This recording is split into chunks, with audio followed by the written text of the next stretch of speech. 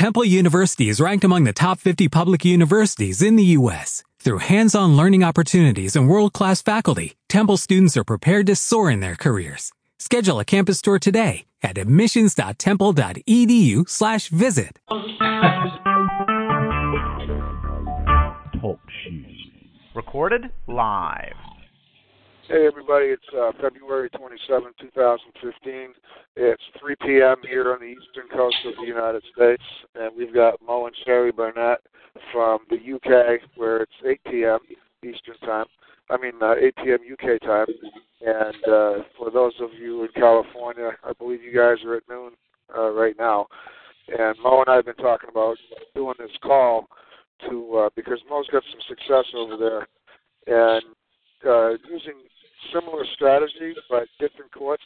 The approach is different, and there's been enough that I wanted to find out exactly what was going on. So we've been talking about doing this call for a few weeks. We just finally decided, hey, let's just do it Friday afternoon. So, because of the time difference, it's a little tough to schedule. Most of he cannot do this on a regular basis because of his schedule shifting all the time. So maybe we'll do this regularly, but not at the same time every week. We'll just see how today goes and get some ideas out there because he has been having a lot of success. Mo, why don't you introduce yourself a little bit? One of the things about Mo is if you go to the redressfordummies.org, there is a button on the About page about Mo and Sherry and what they do and links to their website. So you can start there. But Mo, go ahead, give us an idea of how you got into this and what you learned from Bill Thornton, what you learned from Carl, and things that you figured out on the way.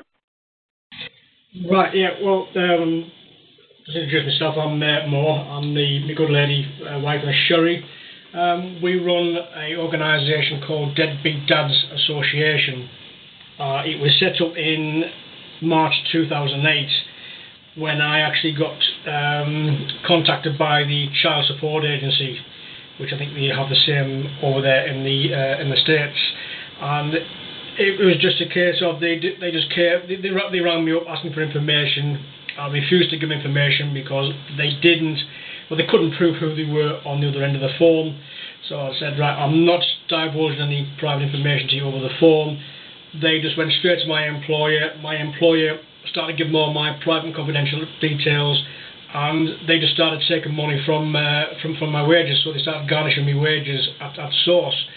And we just thought, there's something not right here, because what I'd done with my ex-wife was, I didn't realise that I'd actually done it at the time until Carl actually mentioned a few weeks ago, and that was I made sure my children were going to be catered for. I gave my ex-wife a lump sum, a fairly big lump sum, to ensure that they were looked after, just in case she stopped any access. I took my ex-wife to court to secure the access, so I thought, I've got that secured, and it was just, she flogged the court order straight away. And what she did to prevent me from taking her back into court was to go to the Child Support Agency, and obviously she knew they would garnish my wages, so I wouldn't be able to afford to take her to court. So from then on, we started up the association just to highlight what was going on, because there wasn't many websites up there that sort of catered for the CSA.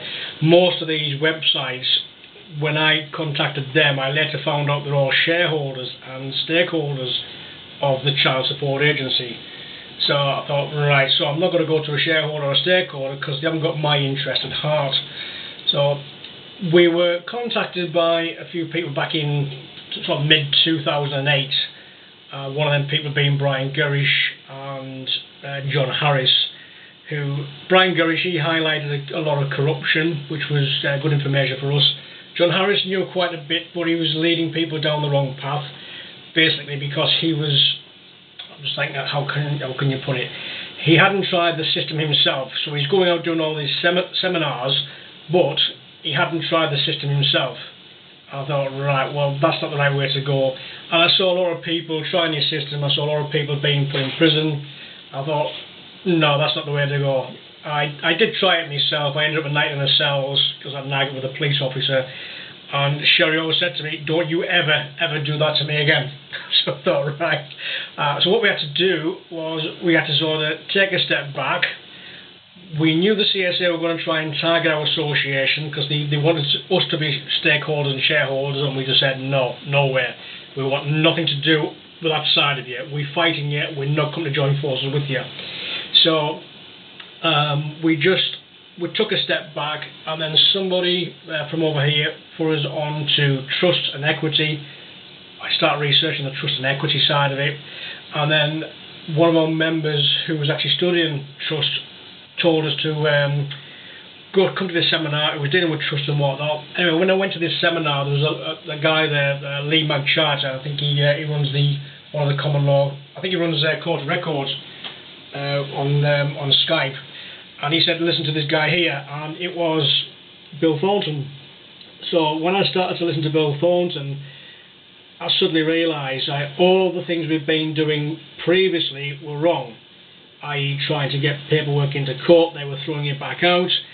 It was a simple thing of, knowing what to say when you go into court to file your paperwork, and Bill had the answers. So what I did with Bill's audio is I downloaded them, I put them onto an MP3 player, and it took me 3 months to listen to Bill, and I wrote down all of his audio, word for word, and then I transcribed it, and then I printed it all off, and I put it into a big folder which I've got upstairs. And it was from there on we sort of decided to help one of our members out who was facing losing his property by the CSA. I thought, right, I'm going to try it, and we tried it, and it worked. I did all his paperwork for him. We realised one of the solicitors working for the CSA was actually only a paralegal, so she was trying to come into court to represent the CSA when she didn't have authority to do that. So what we did was I just put a motion in to refuse her entry into the court because she was paralegal and she didn't have any rights of audience before a court. And I even put in the points of law where she wasn't allowed rights of audience. And sure enough, when we got to court, it worked. The judge was waiting for her to walk in, asked her who she was, she confirmed who she was, and he said, right, leave the courtroom. You have no right being here, leave the courtroom. I thought, blimey, this is working. I got him right through as far as when the bailiffs came out to evict him, and he backed out. He caved in at the end. I thought, we've come this far, and he caved in. And he walked away, let the bailiffs come in and take his property, and I thought, you bastards, I've come this far with you, why have you done that? But I thought, no, not a problem, right? So we got ourselves back up again, dusted ourselves down, and we carried on.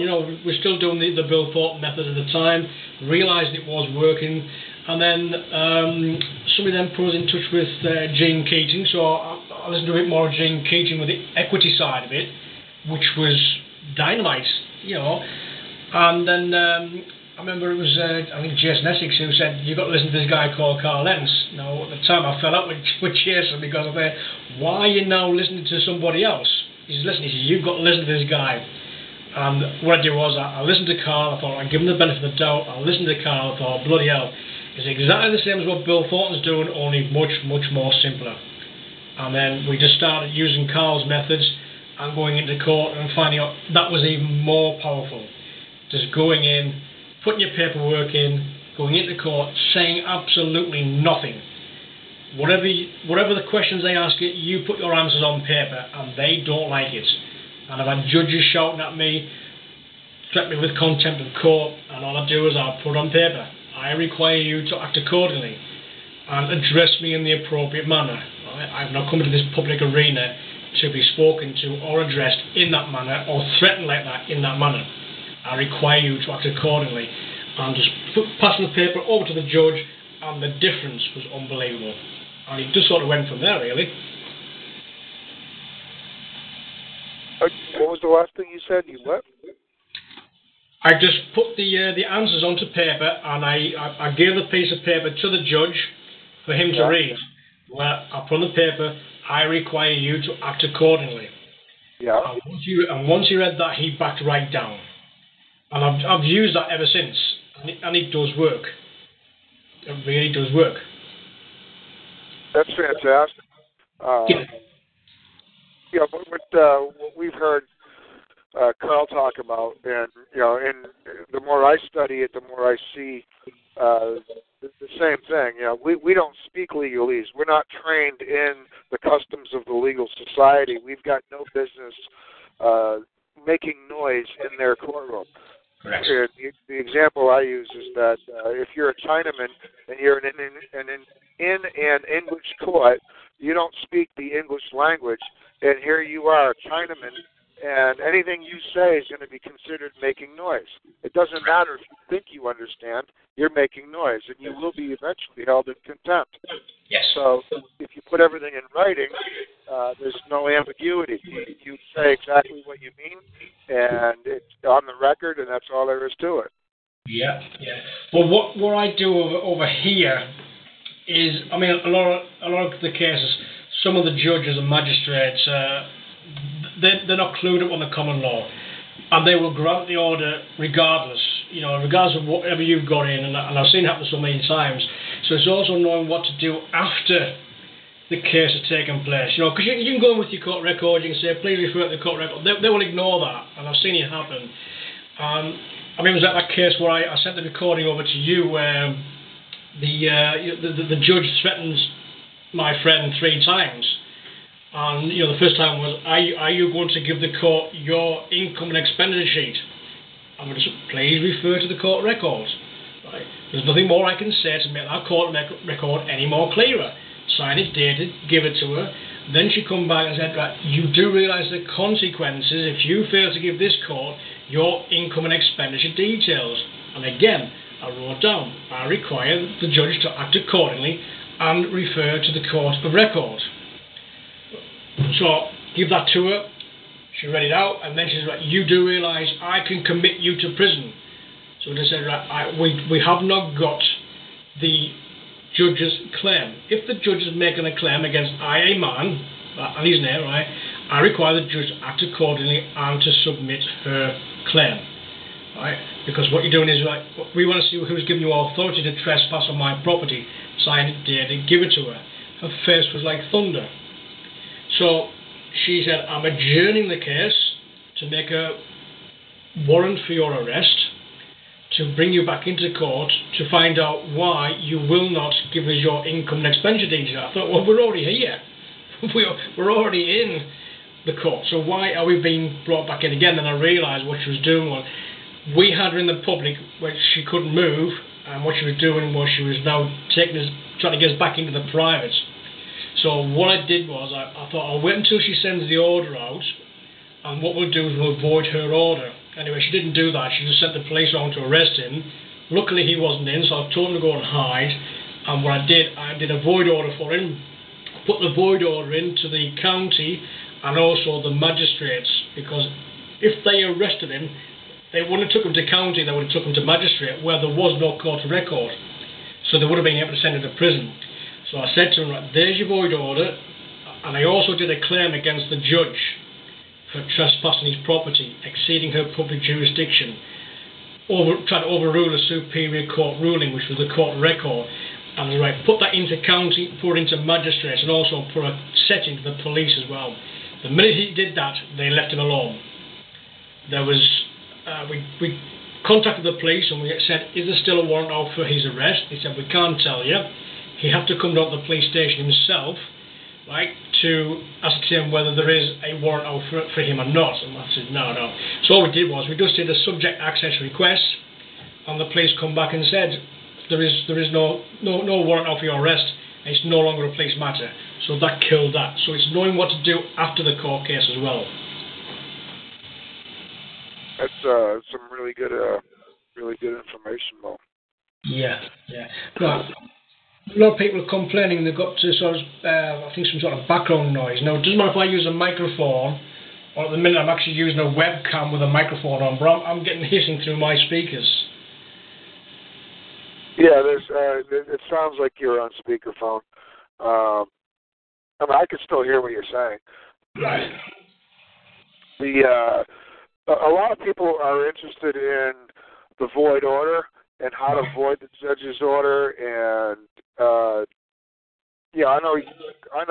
was confused about the terminology, the way you were saying to the man acting as judge. Did you see the court of record? Did you see the notices, the court of record? Yeah. And explain this.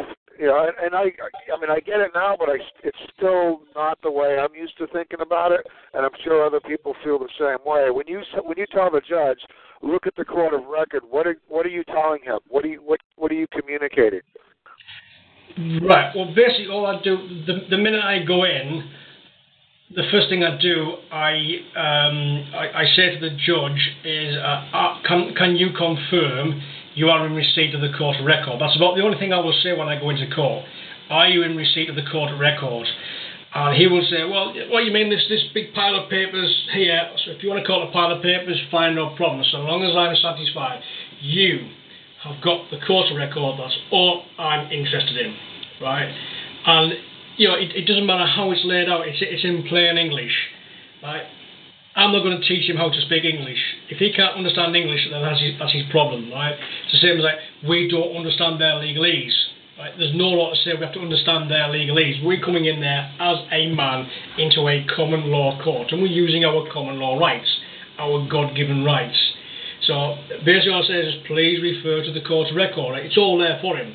Now, we have the court record in 7 days prior to the case, so they've got enough time to look at it. And we're also pretty if there's anything they're not sure of, please do not hesitate to contact us, right, to rectify any sort of problems or anything that you don't understand in the court record. And if they don't, as far as I'm concerned, they understand it. It's the same as when you're going into court and say, well, you've breached the Road Traffic Act 1988, right? Do you understand? And we'll go, yeah, we understand. We don't really, but all we're doing is we're just doing the same to them, but in reverse. We're going to say, right, do you understand our court record? Yes or no? Right, if they don't respond, I'm happy. You understand my court record. So once you're in there, all I write down is, please refer to the court record. All right. When you talk about the court of record, and this is the same question I asked you 2-3 weeks ago. When you refer to the court of record as a thing, as a court, Yes. You're referring to this, what the judge calls a pile of paper. Yeah. What is the court of record? What's it made of? What's the content of the court of record? Why? If I said, look at this basketball, or look at the tractor trailer, or look at the lawnmower, I'm describing something that people are familiar with, and I don't think, as a proper noun, the court of record. I don't think. I'm still having a hard time. Right. Yeah. Yeah. What is it? How do I put my hands on it? If I go to page 3 or page 7, what am I going to see there that's going to make it a proper noun, a thing, and not just paperwork? Right. Well, first of all, I did explain this a few weeks ago, that the court of record is your claim. And like as Carl says, your claim can be one or two sentences. So if I claim, right, this man trespassed on my property, right, or he breached my enclosure, that is your claim, right? So you'll have a document with claim on it. Then what you'll do is you'll have probably 2 or 3 pages with the cause of action. So your cause of action is the actual story from start to finish. So it's though you're telling the story whilst you're in court, only it's on paper. That is your cause of action. Now, I've also been working with Jules as well, because he's spot on with how he lays his paperwork out, i.e. he'll number all the lines. Right, so he says if the judge says, right, okay, I've got your court record, which is as you say, right, you're looking at a bundle of papers, you say, right, what am I looking at? Okay, sorry, Your Honour, right, so you can write down, right, please refer to the cause of action, page 2 of 3, line 21. Right, so down the left-hand side, what Jules does is he numbers all the lines all the way down the paper. So every line that you type has a number to it. So you can refer to that page and that line number, so the judge knows where he's looking. What I also do as well is, when you're doing your cause of action, you can sort of tell your story. You can then say, please refer to Exhibit 1A. Right. So then you'll also have another bundle, which is your exhibits. So you'll have Exhibit 1A, so the judge can look through the cause of action and think, okay, please refer to Exhibit 1A. He will look at Exhibit 1A. Exhibit 1A is there for him to look at. Then I also put in the order, because as Carl says, if you don't order the court to do anything, what the court will do is they'll make their own orders. So what you do is you put your order on paper. So you put on, I require the judge to act accordingly, right, and to sign my order. And the order is, right, I require immediate restoration of my property. Signed and dated. So that is your court record. So you've got a claim, which might be 2 or 3 lines. Then you'll have another bundle, which is your cause of action. So your cause of action is your story from start to finish. You'll have your exhibits to support your cause of action. And then what you'll then do is you'll also have your order or your remedy. So that's what your court record is. Fantastic. So over here in America, in the U.S., the way that I describe the same thing is I am a man. I am here to present my case before the court, and I appear only as a man. See my notices. See my court of record. Yeah. What I do, if I'm doing like that, I will actually put the court on notice. So I'll also put in a simple notice. I a man, Morris Barnett, claims I am an idiot at legalese. I'll also put in that all answers will be given on paper. Any attempt to threaten me with any sort of communication of a threat will be seen as contempt of court in my court. Right. So I'll have about 2 or 3 notices that will sort of accompany my court record. If that makes any sense. Yeah, it does. It definitely makes sense. I think the notices are primary of primary concern, because without those notices, the court is not going to know how to act accordingly. Correct. Now I've just done one again for myself, mate. He's always getting himself into trouble. And I was going to go and sort of bail him out, but the problem he has, it's basically the same case, but they're all different. They're all linked differently, and basically what it is, it's 2 firms of solicitors that are out to really screw him. And the first case I did for him, this solicitor did a trust for him to put his property into trust, and she really screwed him over. And she was wanting £2,500 for doing this trust, and he said, I'm not paying because you haven't done it right. She actually appointed his local council as being the beneficiary, and I thought, no, you can't. Your children should have been your beneficiary. That's the whole idea of doing it. Anyway, this solicitor screwed him over. But when she put the claimant in the court, she actually put her company down as the claimant. So when I started sort of put the court record in, we said, well, who is actually the claimant? Is it her company, or is it this solicitor herself? And she failed to turn up, of course, because she realised we screwed her over. So, of course, when she realised she'd lost that case and they didn't come out and arrest him and get him back into court and sent him to prison, what she did was she actually got this other firm of solicitors to come and take his property. And they took his property. So he's been trying to file claims to get immediate restoration of his property. Now all these courts are shutting him down left, right and centre. It's unbelievable. But the thing is now they've dropped themselves right in the shit, because what's happened when he's been trying to put his claim in, they've been saying now, oh, you didn't put your fee in. I said, right, okay, well, send it back and include a fee. So he sent it back, included a fee. They've sent it back. Now, it's not to be dealt with by this court. It's got to go to a different court. So he sent it over to this different court. They've sent it back and said, it's nothing to do with us. We can't deal with this. But they kept his payment. All right. So I said, well, there's fraud. So I said, right, so this claim is going to get bigger and bigger and bigger. What's actually happened is they've repossessed his property. They've now come back and accused him of damaging the property. And he was arrested just the other week, and they had him in custody.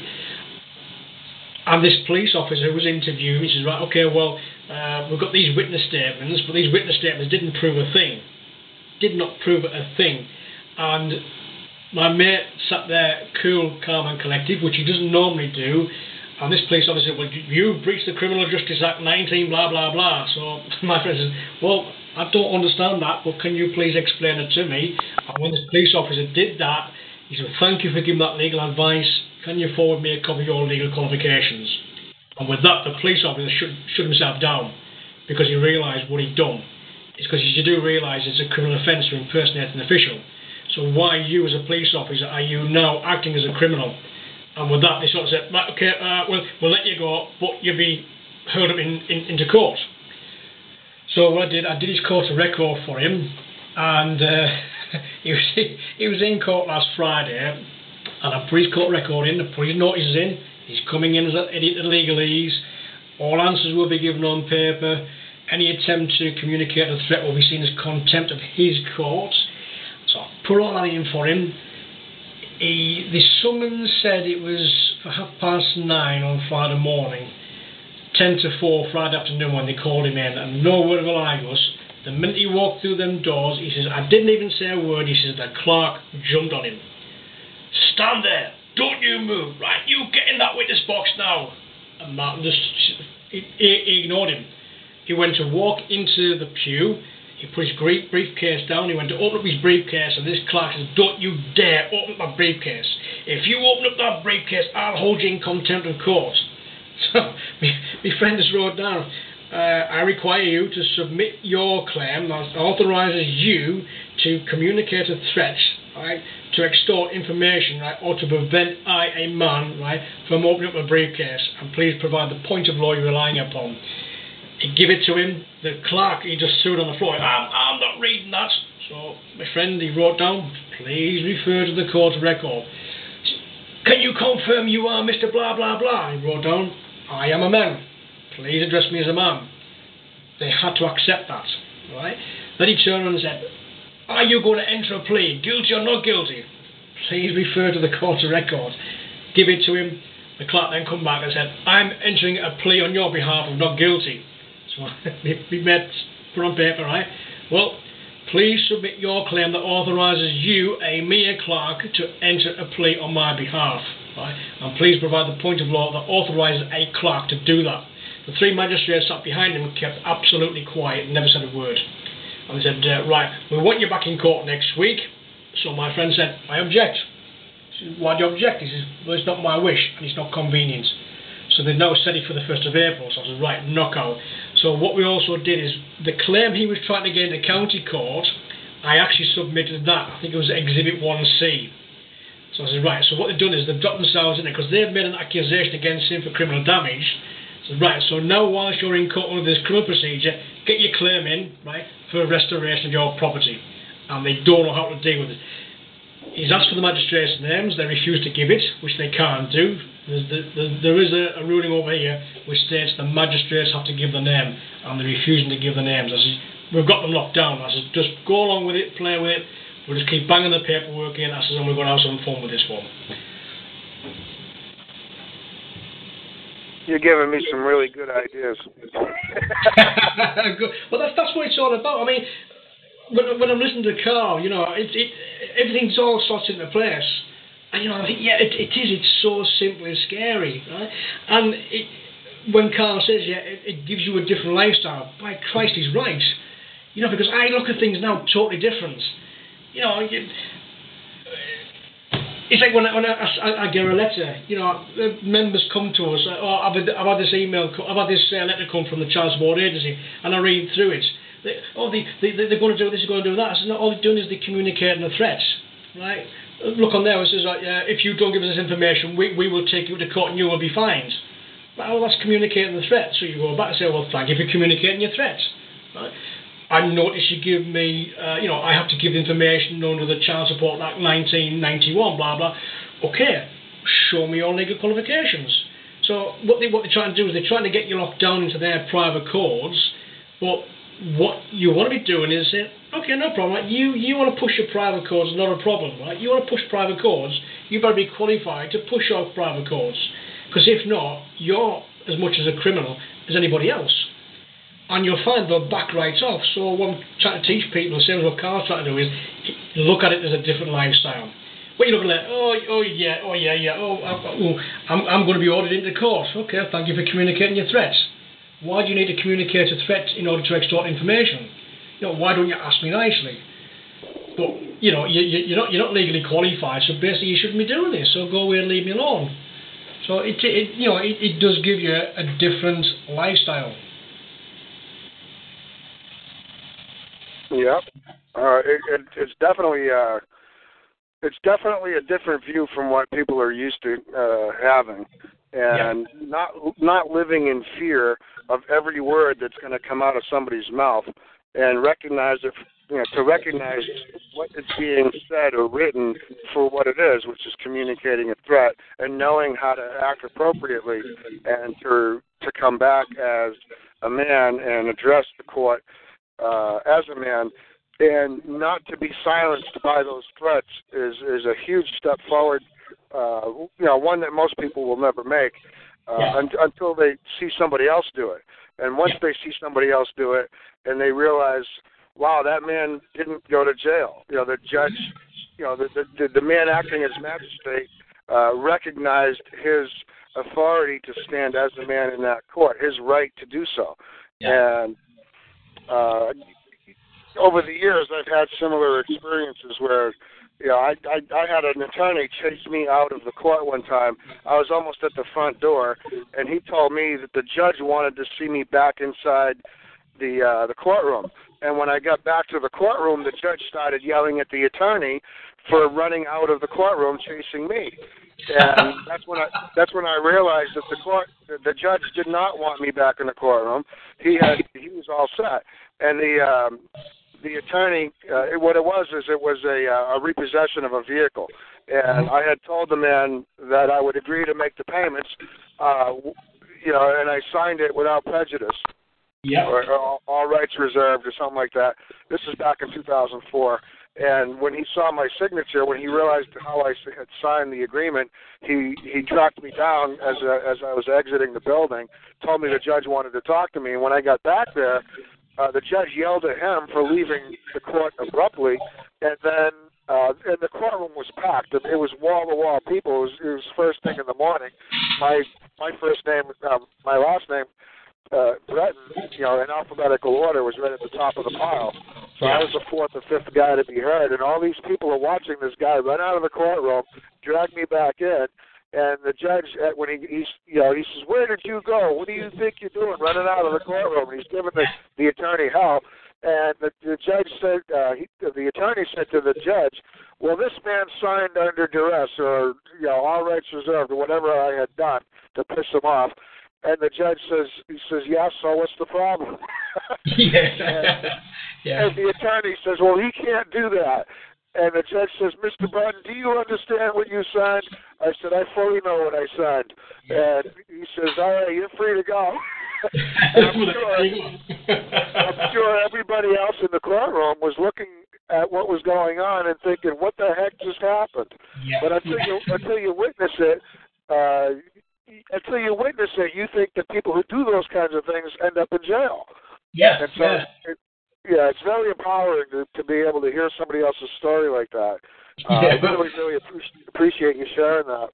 No, not a problem. I wanted to sort of give my experiences over here in the UK, because a lot of us is based over in the US, and I know Bonnie was doing his case. I don't know what's happened with this, because Bonnie's not been up for quite some time. So I just wanted to sort of help the people over here in the UK, sort of understand the system. But I say we basically just deal with child support matters. That's strictly what all we deal with. Because like say, if some friends or family come to us and say, "I've got this problem," we'll go in and help them out. The first one that Carl mentioned, when I sent that email over to him, it was an absolute peach, because he actually got to the position where he was going into the court to be sentenced to prison.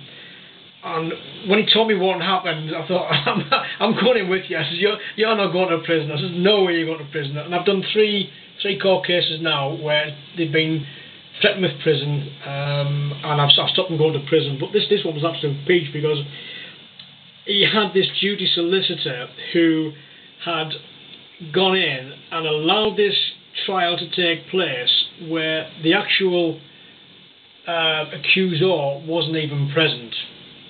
And I just thought, nah, I said, this is wrong. So when I went in, this duty solicitor said, no, you can't go in and represent him. He said, I'm here to represent him. I said, listen, your first priority is to the Crown, not to this man here. And he sort of went quiet. So I said, I'm right, aren't I? And he went, well, yeah. So I said, right. So do you think this man needs you? He said, well, I can help him. I said, he needs you as much as he needs a hole in the head. So I said, right. Anyway, I said, you're fired. And what we're doing is, I'm going in with him. I informed the usher of the court. I said, can you inform the magistrate I'm coming in as this man's lay advisor? And to cut a long story short, I went in there, point out the fact that the man who was allegedly attacked wasn't even present at the trial. So I thought, right, so how can you cross-examine and question him, but he can't cross-examine and question the other side? I said, where's the equality of arms at law there? I said, come on, I said, this is ridiculous. These are sort of some of the only times I'll ever sort of speak in court if I haven't got a chance to get a court record in. And the judge, the magistrates and the clerk sort of realised what actually happened. He said, right, we just need to retire for about 10 minutes, we'll come back. And they came back and said, yeah, you are right. So it's going to be a retrial. Right, knockout. So got the day for the retrial. I put a thing into the CPS, right, I require all the paperwork. CPS ignored us. So the minute I went into court, dear was I just put a notice in, I require the judge to discharge this case because the prosecution, right, is in breach of Jespers versus Belgium. The Jespers versus Belgium is the prosecution's duty to disclose the evidence. Whether it's going to undermine them or not, they have to disclose it, and they didn't. And I put that in and I said, can you just give that to the judge when you go in? I said, yeah, not a problem. And when we got into court, they were trying always to get in the witness box. Well, first thing I did was grab me mate's hand and said, you're coming with me, you're not going in that witness box, you're coming with me. I had him by my side at all times. The judge tried to, even though I didn't do a court of record, he knew he was in a common law court. And he tried always to gain jurisdiction over me, and I wouldn't let him. He threatened me with contempt of court. I reminded him who he was. I reminded him he was in a public arena, he was a public servant, and that we had not come into that public arena to be threatened or spoken to in that manner. And I require you to act accordingly. And there's all these newspaper reporters there, because this man who my mate allegedly attacked, right, was a celebrity star's dad. And because it was a celebrity star's dad, all the reporters were there, and I thought, I better do good here, because if this goes pear-shaped, it's going to be all over the newspapers. And the judge, he just like sort of, you can see the steam coming out his ears, and he's like, everybody out this courtroom now, clear this courtroom. I said, right, okay, let's go, let's get out of here. And we cleared it, and all these reporters are saying, what the hell just happened there? And I walked out there with a grin on my face and thought, yeah, I've got you. And when we went back in, it was a completely different attitude. And he said, I do sympathise with you. And he said to the prosecution woman, does the Crown find this acceptable? And I jumped on that one because I said, who is the Crown? And they said, well, it's Regina. So I require leave of this court 72 hours in order for you to subpoena Elizabeth Windsor to this court. And he just went, we can't do that. Sorry, sir, but you just said his accuser is the Crown. Right, this man has a right to face his accuser, does he not? He's, well, yes, he does. Okay, well, we require leave of the court 72 hours in order for you to subpoena Elizabeth Windsor to this court so this man can face his accuser. And with that, he just said, listen, he says, how about if you just pay the man £50 compensation and that's the end of the matter? No prison sentence, no fine, nothing. My mayor says, knock out, I'll pay him 50 quid and we'll come out of there. Wow. Hey, there's Dave is on the line, and Mike and Terry, some other folks from Canada, from Ontario, and they're getting stonewalled over there. And Dave has been studying. I just came from the court. That's why I didn't catch here. I've been trying to file a notice in the court when I had hearings. I handed the paperwork to the judge. The judge takes one look at the paperwork and just hands it back. He refuses to accept the notices. Right. So I went to the court clerk to file the notices into the file. And the court clerk says, well, I have an order from the judge not to accept any paperwork from you. Right. I said, can I have that order in writing? Yep. And he said, no, I'm not going to give it to you in writing. The unfortunate part was I didn't have a witness with me to witness that. Right. So today I went and I brought a witness with me. I wanted to get a complete copy of the case file to see if there was the written orders, like the summons to appear, the notice of a pending trial May 4th, all that kind of stuff. I wanted all those orders in writing from the thing. As soon as I came into the court office, the chief clerk, he exited out the back door, and because I saw him going out the back, and I said to the lady, can I talk to Scott? And she said, oh, he's not here today. I said, I just saw him go out the back door. Well, he's not here today. He's on his way to Toronto. Yeah, right. So, but this time I had my witness, but no clerk. Right, okay. I've had this a few times over here where people are trying to get the paperwork in and the clerks have said, no, we can't accept that. Right? That's not up for them to say, because basically what they're doing there is they're trying to make a judicial decision and they're not authorised to do that. So what you do is you either write on the paperwork, file on demand, which I've just put on the board there, and they will take it.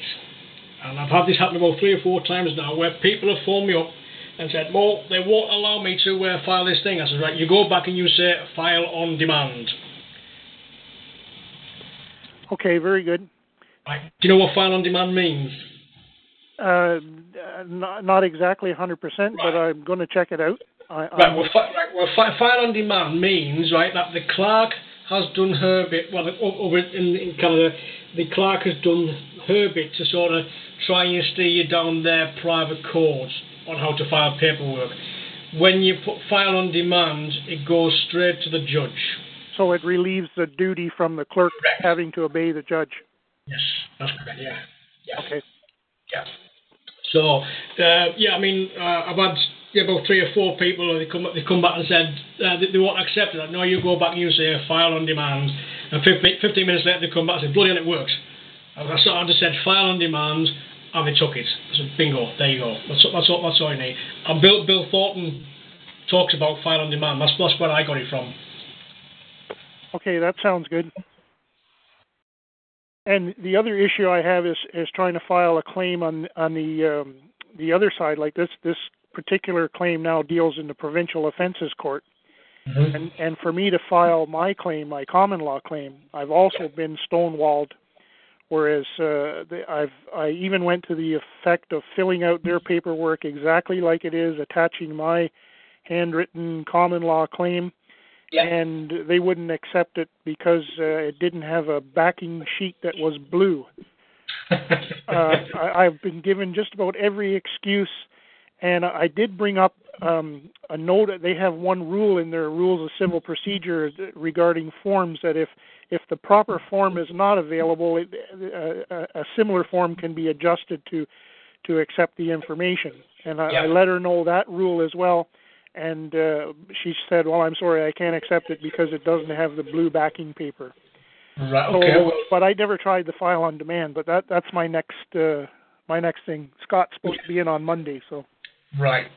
Yeah, I mean, another thing what you can do, if they're going to refuse to accept your paperwork, another way of doing file on demand is just go and sit in another court, in a courtroom, where there's another case ongoing, wait until that one's finished, and then just go and hand your paperwork to the judge, and they say, like, you can actually write, all right, I require the judge to act accordingly and to file my claim, right, as my claim has been interfered with by the administration side of the court, and you can give it to him. But that's one method I haven't tried yet, right, so... and that can be done at a hearing or a trial? Yeah, just go, because like I say, all courts are public arenas. Right, they can't say, oh, you can't come in, you can't do this, you can't, bullshit. Of course you can, right? You just go in, you sit there, as long as you're polite, wait until the end of the hearing, like from like whichever case that's ongoing, wait until that's finished, and then just, you can say to the judge, right, I require your assistance. And you can just go up to the judge and give him the paperwork. But don't try and talk to him, just put a notice in, put it on paper. Yeah. So then if he hands it back to you, say, I'm not going to accept this. You can write on paper, I require the point of law that you're relying upon that authorises you to interfere with my claim. Gotcha. Like I said, this is something I haven't tried. This is something I'm going to be doing with mine against the Child Support Agency. Yeah. Well, So, as I'm willing to try it. I mean, I've tried just about everything that I know of, and if it's brought to my attention, I'm willing to try it.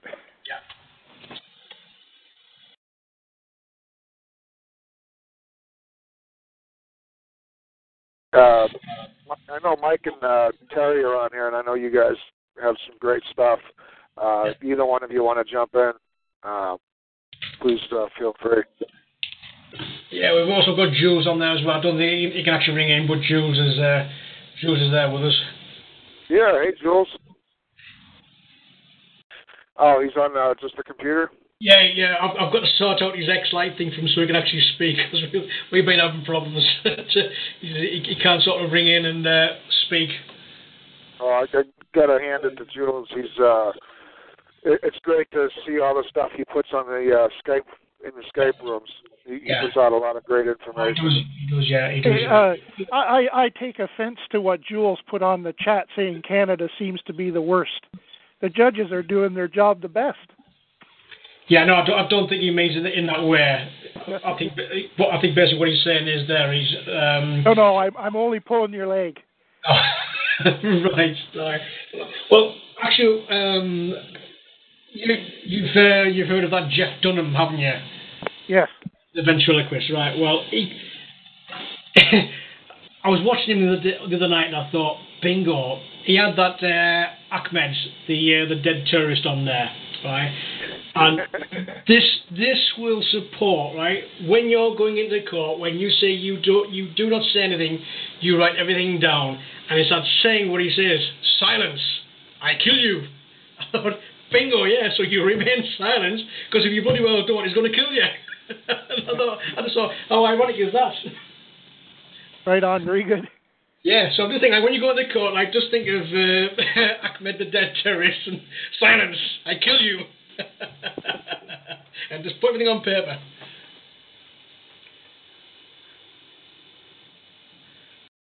Yeah, if Mike and Terry got any questions, yeah, bring them in. The floor is open. You guys, go ahead. Yeah, well, I was just listening to you speak and trying to imagine it in my head and to piece it all together. Because although I've been listening to Carl for about 9 months, but I haven't actually followed through. I've dropped a few bombs in court, and I've noticed they react. But for me, just getting the paperwork properly done is where I would have to focus on. Right. So you're saying So just let me pass that again. Just trying to get me head around that. Yeah, it's just a matter of the paperwork. I can put it through my head. I've been studying grammar, how to write things properly, and they can be a real stickler in court. Real stickler, as in how? Well, every time I walk into the courthouse, I get followed around by a couple of cops. yeah, that's fine. I mean, that's a good thing. I mean, we get that. We had that last month. We did a CSA course in Liverpool, and this will tell you how bad it's got, because we got there half an hour before the summoned time, and there was nobody in the building at all. All the doors were open, security there. We actually got onto the floor where we're supposed to have been. There was nobody there to book us in. There was all these fathers sat there, and I thought, well, where's all the ushers? What's going on? 45 minutes later, they all rolled in, and they all come out. Oh yes, sir, can we have your name? I said, well, can we have your name? I said, because we want to know why you're late.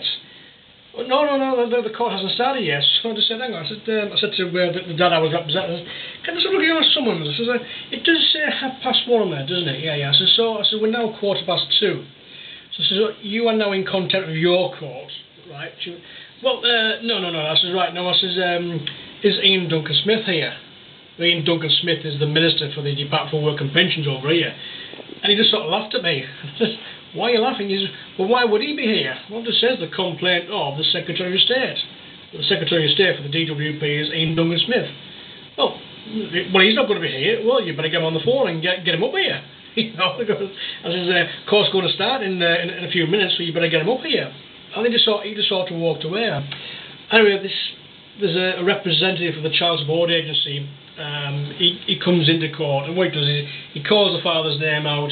They go into a little room, have a bit of a conversation. They try and arrange a payment before going into court, because half the fathers are terrified of going into court. And when this guy saw me, I've had dealings with him before, and he hates me with a vengeance, because I always run rings around him. And every father who went in and came out, they came up to us and said, that guy in there is telling me to keep away from you two and not to take any advice. I says, knock out, you'll do me. Anyway, Sherry, I thought she'd got to the toilet, and she hadn't. She actually went in, she cornered this guy. She went into his little conference room, she cornered him. And she said, I don't know who you think you are, but who are you to come into our public court and to be advising fathers not to listen to us and not to take any advice from us? Just who do you think you are? And he said, well, I don't know what you're on about. She said, you know exactly what we're on about. Because every father's come out of here after speaking to you and told us exactly what you said.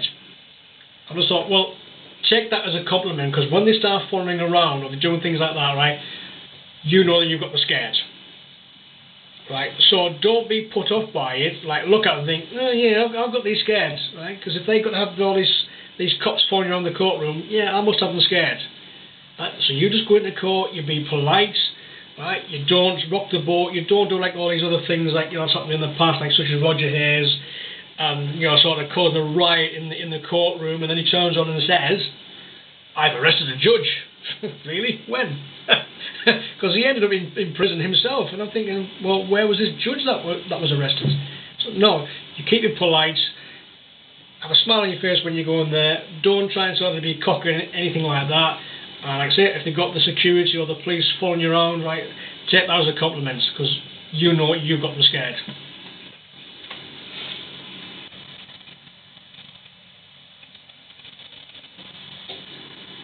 The floor is open if anybody wants to say hi.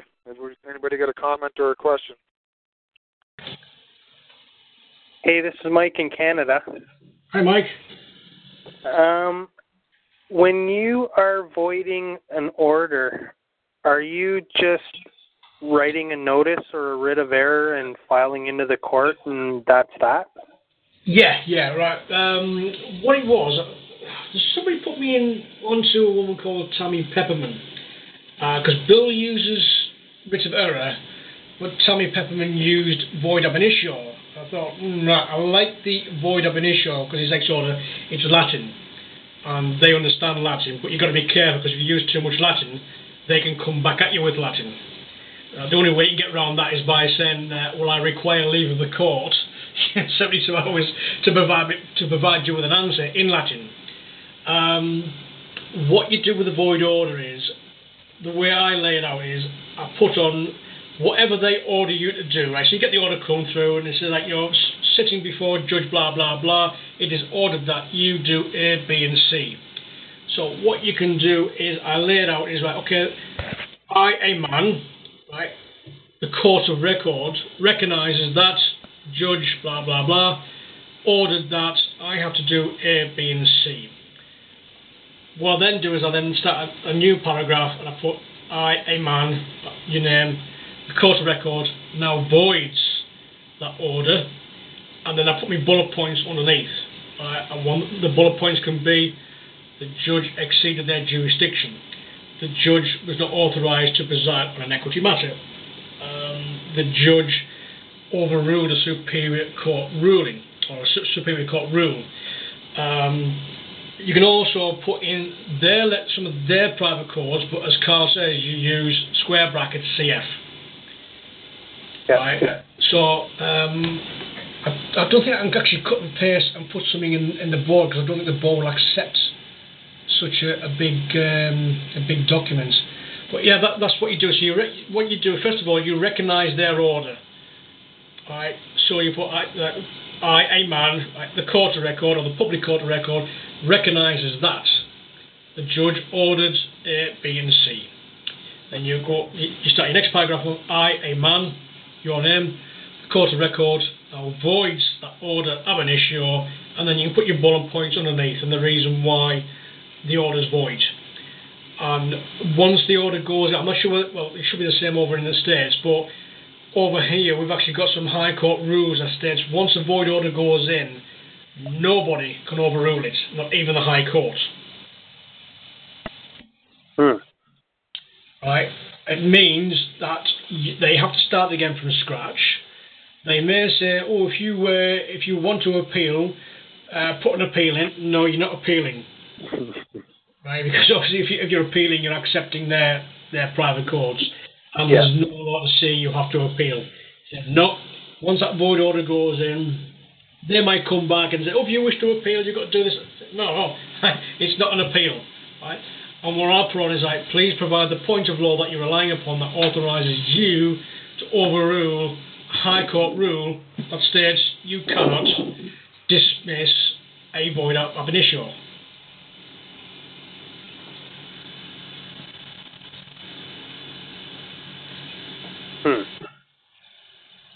So does that make sense? Yeah. Yeah, for some reason I was thinking there was more to it, but no. I didn't know what else there would be. No, that's all it is. Another thing as well is once you do the void order, you sign and date it and get 4 witnesses to witness it. So get 4 witnesses to put their name and address and sign and date it. Right, and then that's like your public law. You've got your what they call the quorum nobis. So you've got your 4 members of public, then it becomes the public law.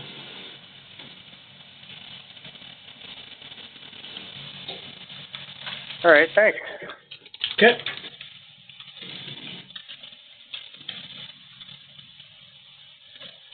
Anybody else? Floor's open. If anybody's got a comment, a question. Mo's joining us from the UK. For those of you that are just joining the call, you can find his website. Actually, Mo, give your website information out. Yeah, it's www.deadbeatdadsassociation.co.uk. I'm going to put on the board now. Yeah, this is William again asking. You mentioned a quorum novus, or what was it that you?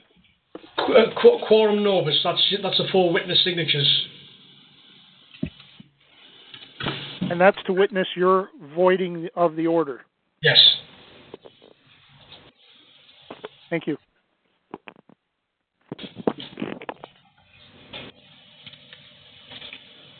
Yeah, quorum novus is on Bill's site, 1215.org.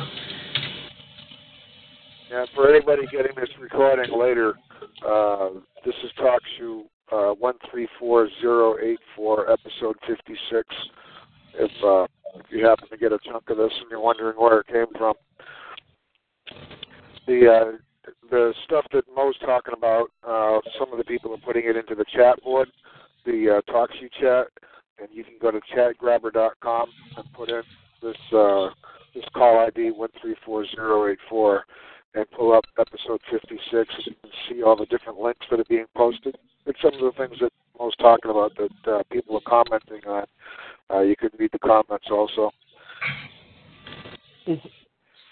Hello, guys. Can you hear me? Yeah. Yep. Hello, Mo. Hello. I hope I've pronounced it correctly. Hello, Gus. Hello, Mike. Hello, everybody. Hello. Hi, how are you? Hello. Right. I had an episode today, and I don't know if you guys are aware of it. It might help me out quite a bit over the phone, but still got in the dilemma with court regarding my son. Right. What I actually did, to cut a long story short, I turned up to court with no paperwork as such.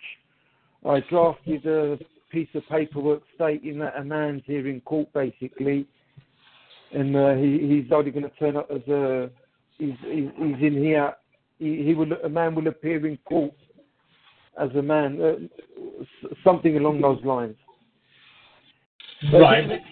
They haven't accepted me basically to be my son's Mackenzie friend. Right. So the judge emptied out the courtroom and asked me to leave. Right. She called security. The security went to manhandle me, and I politely told them that I'm going to hold you liable for assault. So he backed off. So they called up the police, and five police officers came, and they literally surrounded me. But I was peaceful. They weren't doing nothing to take me out. They were waiting for instructions from the magistrate. The magistrate had no good reason to ask me to leave. Yeah. And the reason that she gave the police through the clerk was I was on a borderline of being contempt of court. Contempt in court. I was borderline, so that they asked me to leave. Otherwise, they would have arrested me. Was this in magistrate? Yeah, magistrate. Right, okay, right. Well, if they're going to hold you for contempt of court, there has to be a record of it. And magistrates are never a court of record.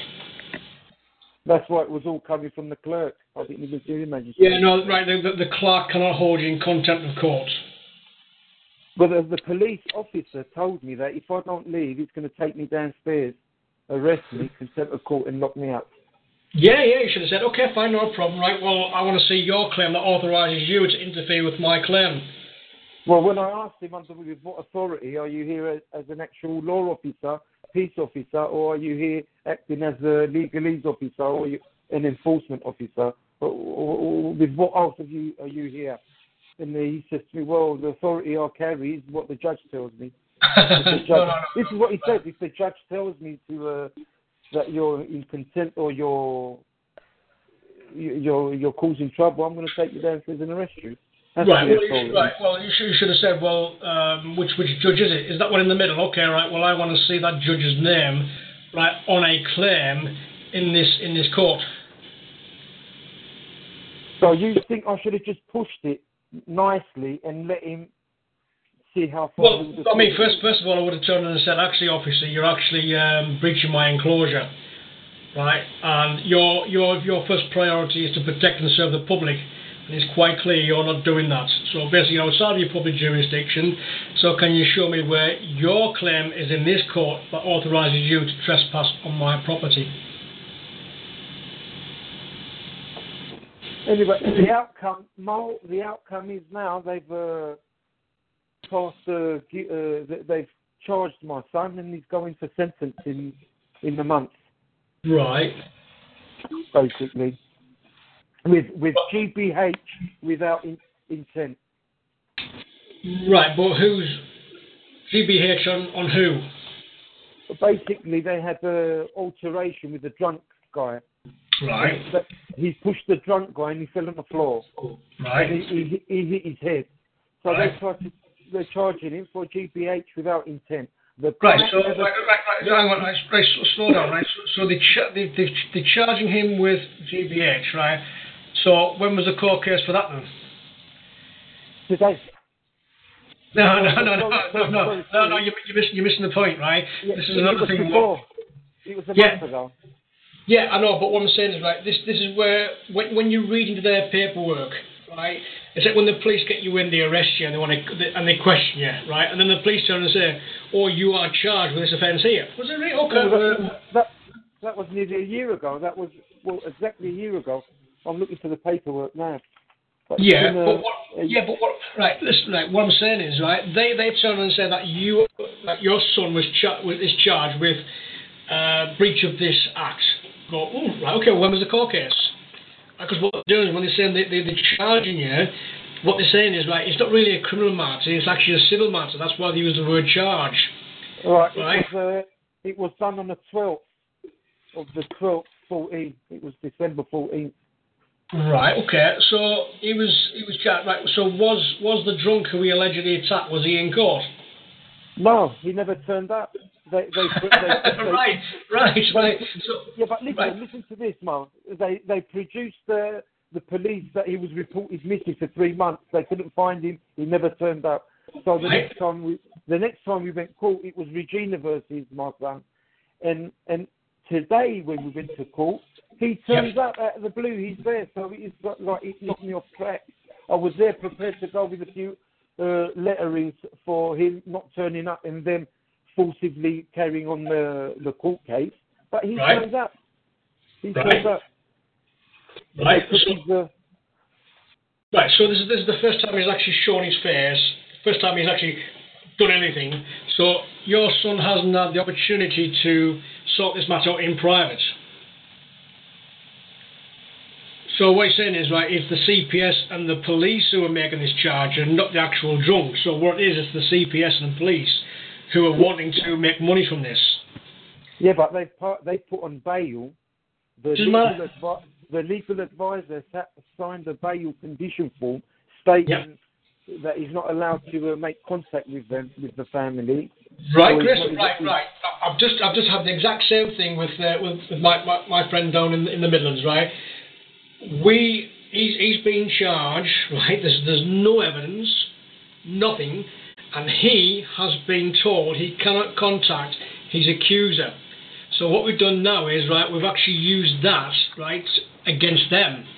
Because what we're saying is now, so basically what you've done is, you prevented me, from doing discovery. Right? So what they've done is, what that legal advisor has done now is he's interfered with that claim. Because he's now preventing you, or he's preventing your son, from doing discovery. So what you then do is, I would just do an invoice to that clerk, that legal advisor, just do an invoice to him, right? And then what you do is just put a notice in and say you require the magistrate to discharge the case, right? As the legal advisor has interfered with the claim, he's prevented any equality of arms at law by preventing you doing discovery to the other side. Okay.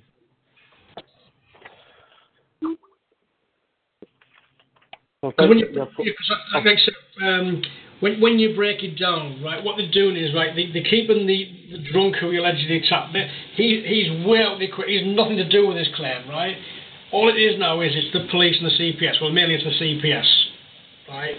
And now they say, it's Regina versus your son. Okay, no problem, right? So what you do now is, you put a notice in that you require the court to act accordingly and to subpoena Regina to the court. Because that's what I did. They passed judgments on that. Doesn't matter. If you've been listening earlier on, the case I did with a guy who he'd had the trial, he was up for sentencing. I went in and I turned the case upside down because I turned in and said, well, his accuser wasn't even present. So where is the equality of arms at law there? There isn't any. Right? So what you're saying is, my friend was cross-examining questions, but he wasn't allowed to cross-examine and question the other party because he wasn't even here. Where's the equality of arms at law there? Right? No, you can't do it. You can't do it. And another thing, I put a note in the court stating that I have the right to face my accuser. Yep. And they came out, they accepted the note, came out and they said that you don't have the right to cross-examine the accuser, your accuser, because you are not a lawyer. They even stopped that. Right. So basically, what you should have said, you should have wrote back and said, I require the point of law that you're relying upon that prevents a man from coming in as a litigant in person, or coming in as don't use the word person. No, got to get that out of me edge. Don't use yeah. Please provide the point of law that prevents a man from coming in as a litigant.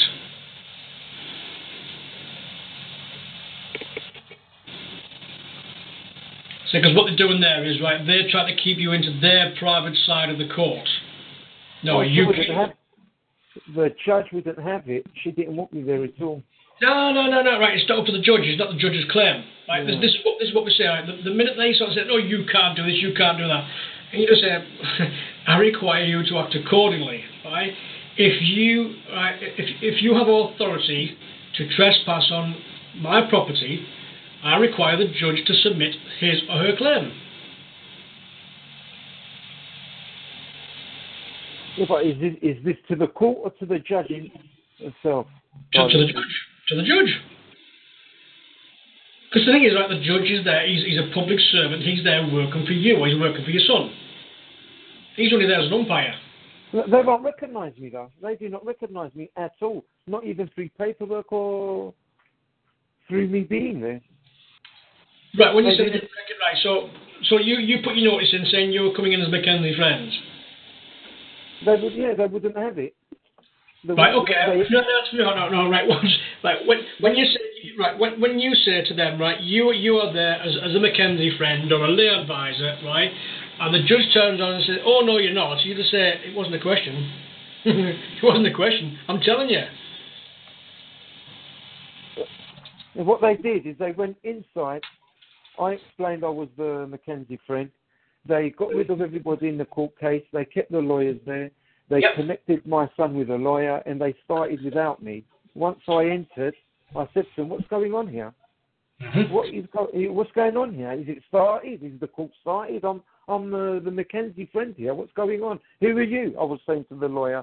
"Who are you? Who told you? Who gave you authority to come and say this? The side of the." Right. Can I give you a tip? Right. You say you're going in, and you said this and you said that. That's what's killing you. I know. I thought I weren't hot, but I realised I was hotter than I thought. Right, silence! I kill you. Right, that's basically all it is, right? Yeah, you put your notices in, right? And I mean, it was like when I went in with my other friend, and the judge said to me, "Who are you?" I said, "I'm this man's lay representative." He goes, "Oh no, you're not." I said, "Really?" I said, "Well, I require you to act accordingly and provide your point of law that authorises you to tell me who I am." And he couldn't. And he sort of, so I said, "I require you to address me accordingly." Right? And that was it. Because I said, I used the words, what Carl's been saying, you used the word require. I require you to address me in the appropriate manner. I require you, right, to provide the point of law that states you can do A, B, and C. Right? Because I want to see your claim. Because the minute the judge or whoever it is, like, starts throwing sort of shit at you, you just tell them, say, "Okay, well, can I see your claim?" Let me tell you another little thing. Go on. I wanted to file more paperwork, and the office in the courthouse was open from 1:30 to 2:30. Uh-huh. I approached the security guard and told him that I required to file some paperwork in. And he said to me, "Well, it's closed." I said to him, "Can you give me access so I file it in?" He refused outright. Anyway, when I asked for his number, his badge, which he had on his forearm, he refused. He refused to give me his ID, and he went and hid. So again, I had 5 police officers come and surround me again because I asked the police to come and identify this person because he's got an SIA badge. I don't know if he's a real security guard. Can you come and check because he's not showing it? And they came and he said to me, "We're not obliged. I can't force him." I said to him, "What? You're telling me that I could become a security guard and I won't need a badge? Is that what you're telling me?" So anyway, we had it there and then again. There's the police officer. Right. Okay. Right. Well, when they said they wouldn't give you the name, you know a dead easy way of getting his name, don't you? Well, I took a picture and security. No. What other way? What other dead easy way can you get his name? Pardon? What other dead easy way can you get his name? Another way. Yeah. If I put it in writing and request it from the employer. Why don't you put a Freedom a Subject Access request in? Freedom Information Act. What? There you go. Yeah, but the guy's got it on his hand. He wouldn't show it. And I thought, what is going on? No, it doesn't matter, right? What you need to be doing now is you need to be doing a transcript of everything what was said in court. And this is what I say to people, right? You do a transcript, right? So we get like note takers, or what what I do now is I place a court on notice that I am coming in, right, and it will be a court of record. Right? I don't say I'm going to record it using a dictaphone. I place the court on notice that this will now be a court of record. And if I was to go in and they said to me, can you confirm whether you are recording this or not? Please refer to the court record, sir. It's all in there.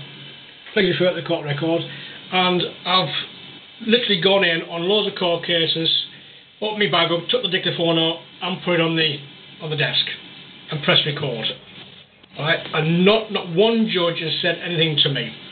There's a couple of our members who've done it. They've gone in, put the notices in, they took the dictaphone out, or they put the mobile phone on, and the judge has turned around and said, if you record this, I'll hold you in contempt of court. And one of our members turned and said, can I just ask what that big box is with that flashing light on your desk is that sort of lights up when I talk? He goes, well, I'm recording it. I go, oh, knock it, right? So if you're recording it, then so can I. Because aren't we all equal under the law, sir?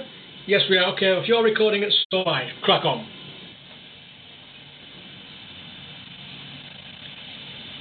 So do a transcript, do a freedom of information request, getting everybody's name who was in there.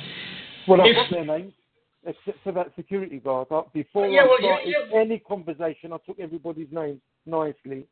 Right, well, I remember Carl saying something, it was a couple of months back, right, where somebody was summoned into court. He got there well before he was due into court, and he sat there all day, and his name wasn't called out. And he walked out. They said they proceeded in his absence because he wasn't there, right?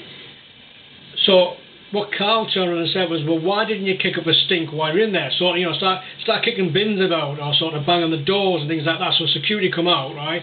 And then they've actually got you on camera being in the court at that particular time, so they then can't come back and say, well, you weren't in court, because what you can do is you can do an FOI request and say, I require the CCTV footage.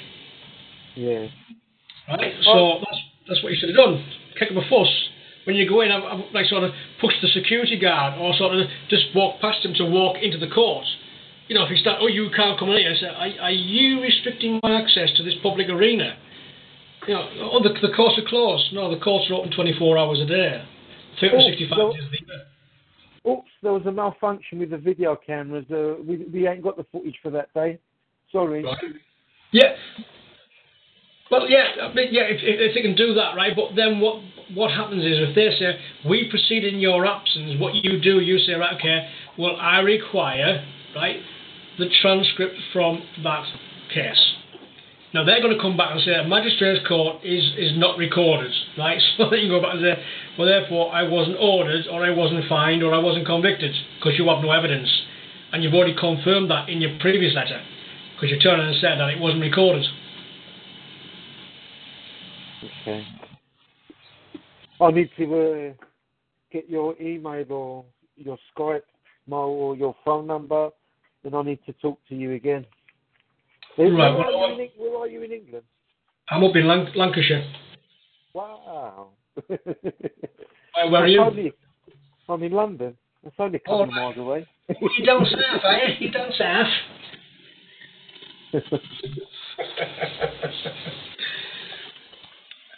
And to top that, I got home to see my car was gone. The DVLL took it because I only bought the car yesterday, and they came and took it because there was no road tax on it. Right. The reason being, I was in court from 9:30 in the morning until 5 in the afternoon. Right. Well, why have you reported stolen? Yeah, I did.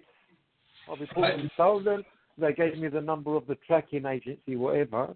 Yeah. The police said to me, if you can't find it, if you don't know where it is, call us back and an officer come and get a statement.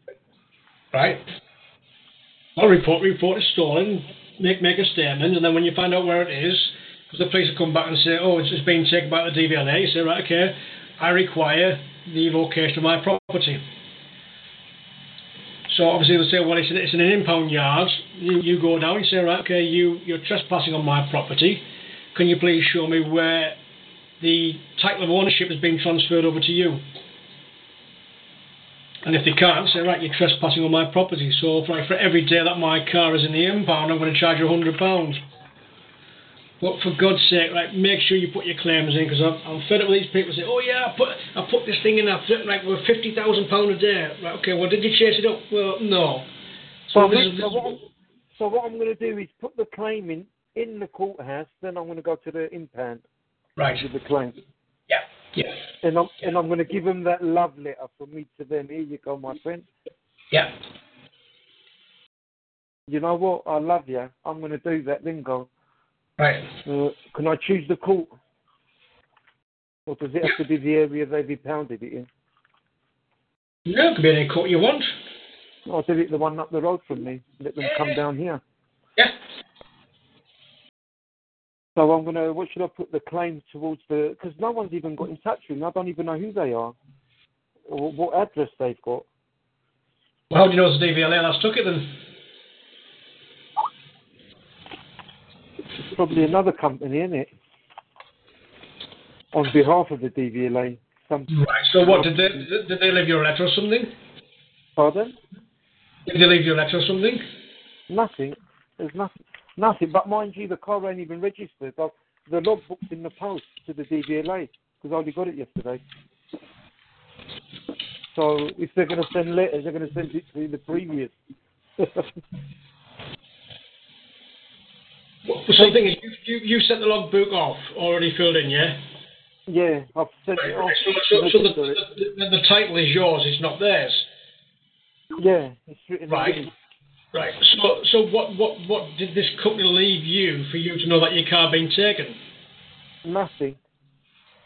So how do you know it's been taken by the DVLA then?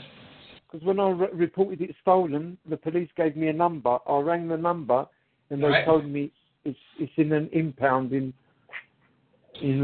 Raynham. Right. Okay. So for me to get it back, I've got to pay for the impound cost, what they took it away, and the road tax. Right. Okay. So you've got the name of the impound yard, yes? Well, I haven't got the name of it, but they've given me another number so I could actually get the impound. Okay. Right. Well, ring them up and just say, right, okay, I want to come down. I want to pay you. Get their office address and then go down and say, right, okay, yeah, I'm here to pay you. Right. Well, there's the invoice. Because you're trespassing on my property, because the logbook quite clearly states I am the owner of that property, not you. Right? But you have trespassed on my property. You have my property on your property, so I'm charging you £100 for every day like that you have my property. Right? And get the guy's name first before you start showing him anything. Get his name first, right? And then what you can do the invoice to that actual fella. The actual one that loaded it up? Yep. So I can't go from as a company. I've got to pick on an individual. No, right. Because if you try and sue a company, you will probably win. Well, like say for example, if you did win in court right, against a company, what's the first thing the company's going to do to stop paying you?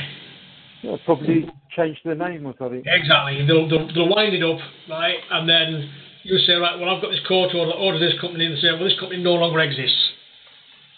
But if I take it personal, yeah, no matter what happens. If you make it against the boss of the impound yard, say, right, there you go, that's for you.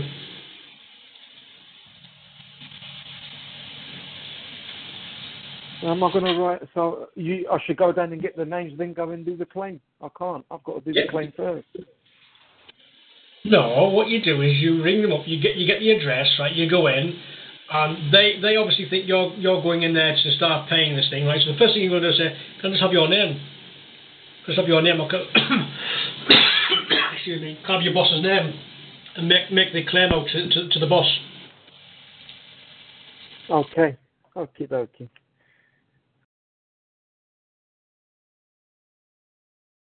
Very helpful information.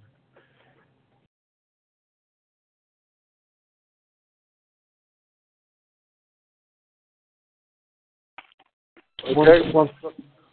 Everybody wants to jump in. We're going to exchange that. Should I give you my number, Mo? Or should you got? No. You've obviously got our email address, so just contact us there. What's your email address? Sorry, it's the Deadbeat Dad's one. But we basically just solely concentrate on CSA matters. Okay. Because I'm sort of, after 7 years of helping everybody else out, I'm finally getting stuck in with my case. Okay. But the reason why it's been 7 years is that because of the research I've done, and also I've used our members like as guinea pigs, so I know the system works. Okay. You experimented with everyone else. Yeah. Like I said, we have helped a hell of a lot of people. Mar, would you agree the best way to learn this stuff is to teach other people? Yeah. Yeah, I do agree. You know what I find important is if you look that now could kickstart the writing and punctuality. Yeah. Then we'll start getting the gist, because I'm going into that etymology site. Can't pronounce it, and it is and the redress for dummies, the Gus's one. What an excellent site that when I went in about punctuality and colons and semicolons and whatever. That's the practical. I think that's the important thing. It's just the kickstart. I find that very helpful. Because when I hear the talk shows, when I hear you guys talk and everything, I could see everything. All the answers are there in the talk, in the conversation, but it's picking them out and putting them in the order that's going to make sense for the situation. Yeah.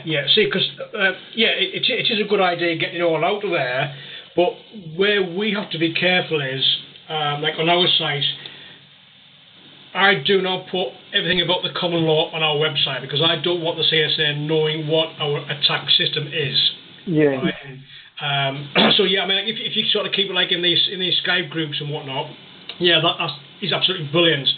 I mean, I've done like a few seminars, like in the past, basically to do with the CSA matters. Because a lot of people say, well, come and do a seminar. Like, yeah, okay, great. Well, then Sherry has to sort of remind me. She says, yeah, but we've got to be careful because we get sidetracked and we get moved from what we're originally fighting, which is the child support agency. Yeah, and then we get involved in like motorists and things like that. So that's just where we have to be very, very careful. Yeah, and I must say the CSA is much more important when kids are involved. Yeah. I mean, Carl has some absolutely dynamite information, especially when it comes to kids and in the family courts. It's like the simple thing, like with my ex-wife, she initiated the divorce. So basically, she's breached the marriage contract, right? So she was basically entitled to nothing. But here she is, I mean, I give her 30 grand up front, and then since 2008 until present day, the CSA have took £63,000 off me.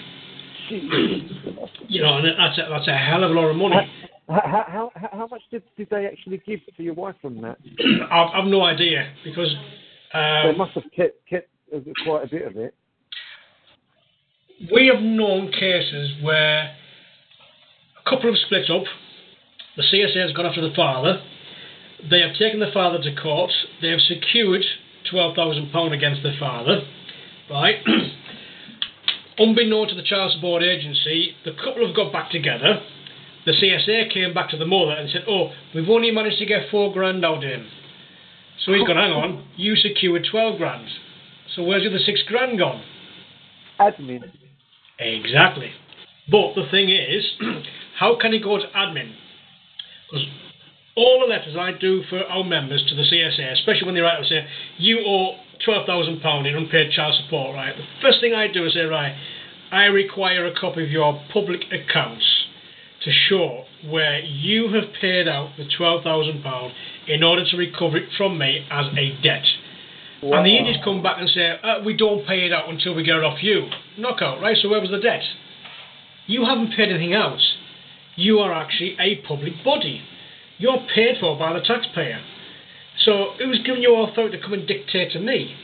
Right? So when you require a copy of their public accounts, they go deaf, dumb and stupid. They said to me, you have a legal obligation to pay child support. Have I really? Knockout. Show me the contract. I want to see the contract. Right? They come back and say, we're not obliged to give the contract. Sorry, but you said I have a legal obligation. I want to see the contract where all the legalities are being explained to me. Yeah. And I want to see which one of you, right, who has put the attachment of earnings order on my wages, sent all these letters out, are legally qualified. Well, none of us are legally qualified. Great stuff, right? So not only are you stating that you owe your debt when you can't prove it, but you can't prove a legal contract, but you're not even legally qualified to give me the legal advice. You're putting your bloody letters. So what I did was I said, right, I require a copy of the original legal document, which is the maintenance inquiry form. And I said, can you make it available at my nearest job centre plus so I can view it? I said, we don't make it available there. I said, well, I want to see it because obviously it has my signature on, or I have suspicions that somebody's forged my signature. So that we don't make it available. Right, okay. Provide the point of law that authorises you to prevent that document from being made available. They came back and said, there is no law that says we can withhold that document. However, under data protection legislation, it doesn't say it's safe practice to do so. I thought, why have you just contradicted yourself? Yeah. So you said there is no law that stops you from making it available, but you just made one up to stop it being made available. So when I did my subject access request to them, when you do your subject access request, they've got to give you everything what they hold about you. And I saw some computer notes where somebody actually written down, he is requesting the maintenance inquiry form. He knows there's a loophole in the law. His complaint is not upheld. I thought, brilliant. I'm actually now going to put that into court. Wow. Yeah, I've got an admittance from them themselves. What more do I need? Is the judge going to uphold it? Is he going to go with the law? With the? Yeah, right. My claim is going to be in two parts, because 2-3 years ago, when I was just sort of getting into the equity side of things, I wasn't calling it my wages or my income. I was calling it my equity. So once they saw this word equity in my correspondence, they thought, oh, he's had an increase in his wages, or he's got money coming from somewhere else. So what they did was they wrote up to my employer and said, we require his wage slips. My employer sent all my unopened pay slips direct to the CSA. And I thought, what the hell? So I wasn't getting any pay slips for 7 weeks. I didn't get any pay slips. But it just so happened I did a subject access request. And when I opened the envelope, there is the photocopies of my pay slips. Somebody down there had opened up my pay slips. So I went to my company, they shit hit the fan, right? They tried to cover it up, and said, "Oh yeah, well, it won't happen again. It was a minor fault." What do you mean a minor fault? You've now caused me to lose £1,600. Right? So both the CSA and my employer tried to brush it under the carpet. So what I did was I went to the independent case examiner.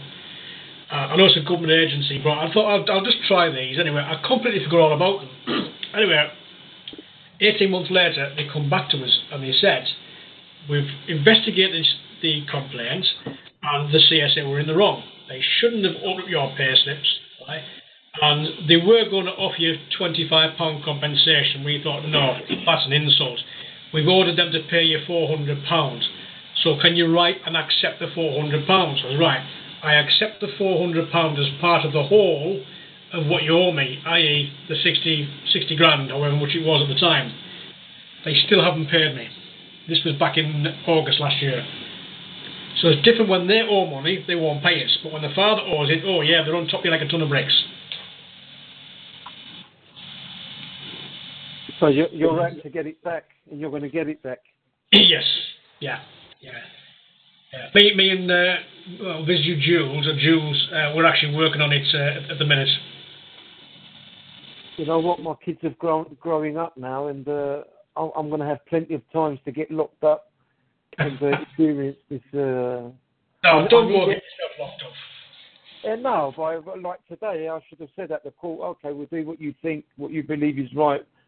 But, you know, to the copper. No, you don't speak when you go in there, right? You put everything on paper. It doesn't matter what it is. Put it on paper. I must say the rest of the staff in that courthouse were excellent. From the ones in the reception when the filing, stamping, date stamping, the notice. Yeah. And Asha was very helpful. Yeah. I must say. Yeah, I mean, yeah, just remain polite and calm. You know, I mean, the CSA with us in the past, they've tried always to malign the Dead Big Dad Association, and I mean, we've even had members. You know, we've got rid of certain members because they thought they were the top dog. Well, not the top dog, but he was cocky. He knew fuck all, to be quite honest. But he used to make his mouth go in court and say, "Keep your mouth shut." Because the CSA was a perfect opportunity for the CSA to say, we can stop these people from coming in because what they do is they disrupt the courts. Right? So we got rid of him. So right, you're a liability. So we got rid of him. So now when I go to court, excuse me, the judge always comments on how well I conduct myself. Yes. I approached them like a little lost boy, just like Carl said. Like a little lost boy that don't know what's going on, and everyone was helping. Where do I take this? Do I say, oh yeah, okay, thank you. You know, and I thought, wow. Yeah. Yeah. So yeah, just like I say, this is how they trick you by getting you to talk. Well, yeah, I've got to keep. By the time you've slipped up and you've come out with it, it's too late. But if you put it on paper, it gives you time to stop and think. I really thought that I'll keep my mouth shut. I really thought, but I don't know what they said to me. Just the combination of words just triggered me off. Yeah. I weren't angry, you know, with anger or anything, but you know, you could guess I was talking a bit quick and fast. And yeah. Like I say, it's you've got to keep calm, and so long as you've got your notices in there stating that, you know, all answers will be given on paper. Because all of their accusations, all of their summons, all of their crap is on paper. So what you do is say, right, I'm responding on paper. Simple as that. It's a court record. What else am I going to say? Anything? oh. Frustrating. No, it's what you make it. Like, it's not frustrating. When they start trying to cover things up. I'm not used to it, so when the judge bites back, I'm thinking that whatever I've done in the notices and that is all for nothing, because look, at this present moment he's achieved nothing, so automatically I'm going to feel a bit frustrated. I've got to get the juice off. Right. What you got to get rid of that, right? So what you got to do, you don't get frustrated. We say, okay, they've done this to me, done that. Just take a step back. Just take a step back and think, right, okay, what's going on here, right? And like I say, you know, when they try to, who are you coming in here? I mean, I had this with a probation officer. He was sticking up for the clerk, and I was turning and said, who are you? And the clerk said, well, he's a probation officer. I said, I didn't realise I was on probation. She said, you're not. I said, well, why is he speaking? What's his claim in this matter? Well, no, I said, well, get him out of my courtroom. She said, it's not your courtroom. It's paid for by the taxpayer, is it not? She goes, yeah. And I said, it is a public arena. She goes, yes. And you are a public servant. She goes, yes. I said, right, so therefore it's my court. You're working for me. Get that man out of my courtroom. And Sherry's behind me. I'm going to get security and escort this man out of the courtroom. So when they come to us, you can't do this, you can't do this. Okay, well, can I see what your claim is in this matter? Show me the claim you have in this matter.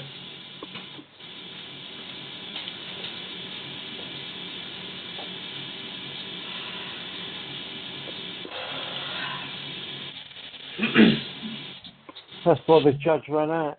That's why the judge ran out, because I was questioning her. She ran out and left the clerk to come in and out and instruct the police.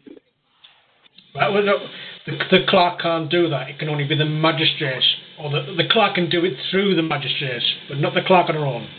Well, apparently, I asked if it was her, the clerk, that signed the bail form, and she said yeah. And I said, with what authority Are you a legal advisor? Are you trained?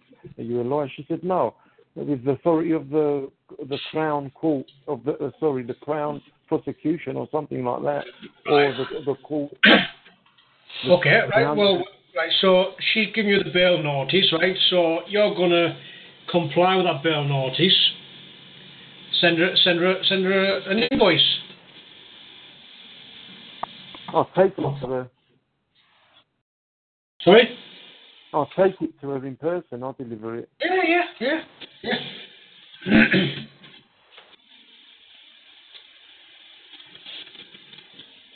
Hey, just a public announcement. If you're getting a hold of me on Skype, and a lot of people do, because I put my name out there as a way of people getting onto these Skype groups, please let me know why you're getting a hold of me. Just because I'll ask you, how do I know you, or how do you know me? So I won't add anybody, and I'll usually give people 4 or 5 days to get back to me, and I'll just keep asking day after day. It's taken up to a week before where somebody was new to Skype before they actually answered the question that they're listening to Carl and they want to be put into a Skype group and so on. So if that's your purpose, if that's why you're getting a hold of me, if you don't tell me that, I will not accept your contact information because I have no idea who you are, and I have gotten some pretty strange requests before that I immediately blocked and reported to Skype. So please let me know why you're contacting me. Or in the same token, if you get a hold of Mike's contact on Skype is UnKommon Law, CALMINLAW. If you make contact with somebody, let them know why you're contacting them. Just as a courtesy, if you want to move things along. There are a lot of Skype groups. If you have a particular interest, whether it's IRS, child support, child custody, if you're a grandmother looking to get more time with your kids, whatever's going on, put that in there also, because there are a lot of different groups, and typically we'll add you to the Common Law group, which is the kind of like the meet and greet where you get to say hi to everybody, you get to watch the chat, see how things roll, start to participate, and then depending on what your interests are, you could ask other people in there, what other groups can I be added to? This is what I'm interested in. And if you've participated in the chats where somebody asks a question and you give some input, it might not be the most informative, but at least you're trying and you're learning and you're studying and you're researching. If people see that you're trying, when you ask a question, they're going to be a whole lot more willing to help you out. So it's a give and take. If you show up and you keep asking questions, and it's all about me, and it's all about me, and it's all about me, don't expect too many answers. They might help you out the first couple of times you ask, but if you're not participating regularly in the conversation and helping other people out, don't expect a whole lot of help back. Everybody here is busy. They've got their own schedules. They've got their own issues that they're trying to learn and study on. And they take time out of their life to answer your questions, and they expect the same in return. And I think that's only fair that that's how it works out. Selfish people don't tend to get too many answers. You might get a couple, benefit of the doubt. New person shows up. Everybody understands that you want to tell your story. You want to be heard. You want everybody there to know what's going on, so they can properly help you out. That's fine, and that's what the Common Law Room is for. It's a great place for you to go and vent and get your story out and look for help. But you also got to be willing to contribute and help other people out. So that's my public announcement. But Gus, you remember that Bopolos who came on a few weeks ago on Carl's show, and he said what I was talking about was bullshit. Say that again. You remember that Bopolot who came on? Oh yes, yeah. Well, he was actually found guilty, wasn't he? Yeah. Well, Mark was checking out his stuff also, and Mark was saying, he's actually right before he went to court, that it's too bad he wasn't listening. He wasn't willing to just engage in the conversation, and learn what he could learn instead of being sarcastic and not participating, not. And that's that's a great example of somebody who might get on these Skype calls and it's all about them. They just want answers. They want the experts in the group to answer them, like we owe them a duty. I had a grandmother that I've been helping out for 2 weeks, answering questions whenever I have a chance. And I she's written things. I've written her back. Change it this way, put it that way. Cleaned it up a little bit, and then I told her, put it out on a Skype group where other people can comment, and you can get more feedback, and then come back and give it to me again, and let's see what it looks like, and we'll keep rolling it around until you're happy with it, and then you can send it out. And she hasn't put anything on the Skype groups. And then yesterday she's yelling at me because I thought you were here to help, and she was giving me a ration of shit. And I ended up writing to her and said, I'm sorry, I must have misunderstood our relationship. How much of my time do I owe you? Yes, exactly. Yeah. What the heck? I'm doing this for free. You're not paying me to do any of this.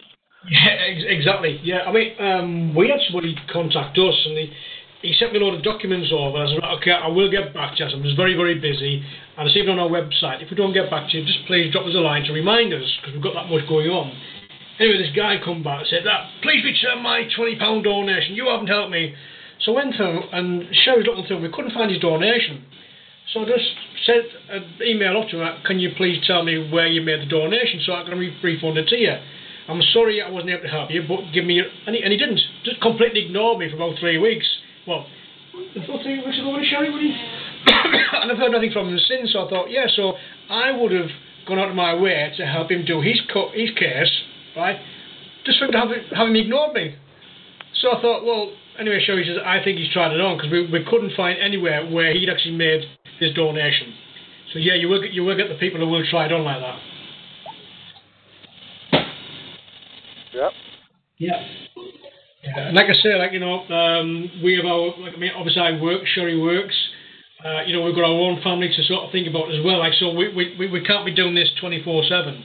I mean, we do get donations that do come in, and they do help. The donations are vital, towards sort of buying paper and ink for the printers and whatnot, and for us going into court. When we go and represent people, the donations are absolutely, they're a godsend to us.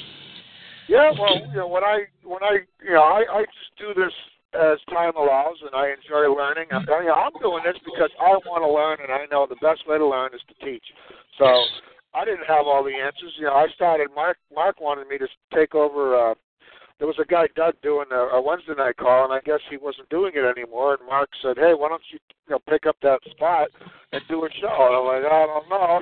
And so the first 3 or 4 that I did, or 5, I don't remember. I didn't record the calls because I don't think people should be listening to me. I think they should be listening to Carl. Yeah, exactly. Yeah. So but I started, and I knew that if you don't teach, you're not going to learn. But on the same token, I'm only available 3 or 4 hours a day to do this stuff, and a couple hours here. It changes every day, but the Skype group is available 24 hours a day. There's people in Australia, New Zealand, England, Canada. There's people from all over the place that are in these Skype rooms. And if you're participating in the chat at 3 in the morning, well, it's 3 in the afternoon in Australia. Right now it's 5 a.m. in some parts of Australia, and there's people that are that are available right now that if you ask a question, they're going to answer.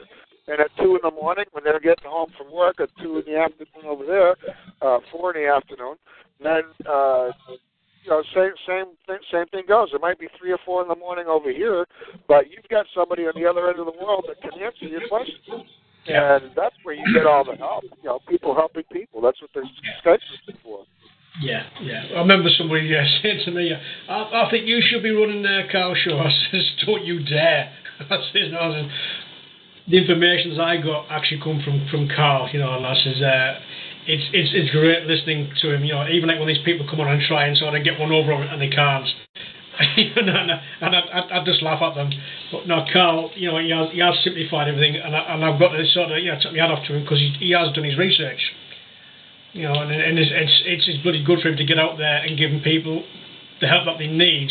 And the thing I also like about him as well, because he takes no shit. And he's exactly like Sherry. She takes no shit, and neither does Carl. So, I mean, it just made me laugh. I mean, that Yorkshire guy who came on about 4 or 5 weeks ago. He said, I'll pay Carl to come over and I'll pay him to help me with my case. And then the next sentence, like, he's calling Carl a con man. And I'm thinking, what the fuck? Bloody idiot, get him off. Yeah. Yeah. Yes. Yep. I think he was Bopalot's friend, I think. Well, they were making a video of it. They were planning, it was on YouTube that they were, it was all, the whole thing was a setup. It was, he wasn't actually looking for help. Oh, well, when I actually watched Bopalot's videos, I'm thinking he must be on something because he can't keep still, he can't look straight into the camera, and I'm thinking, no, he's definitely on something, that guy. Yeah. Yeah. I think it's more than weed. Any more questions? The floor is open. Anybody got any questions for Mo? Any comments?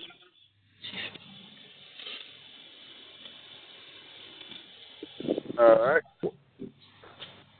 We can, if there's anybody who's having a hard time unmuting, press *6 to unmute yourself, or to put your hand up, *8.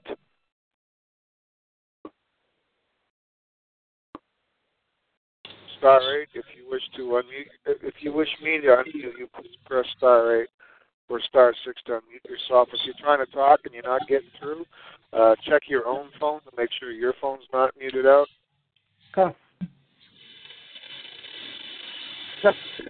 Hello. Let me ask you a question. Go on.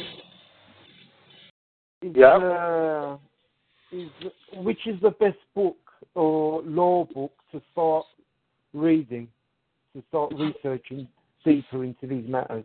Which one should we start from, would you recommend? Go ahead, Mo.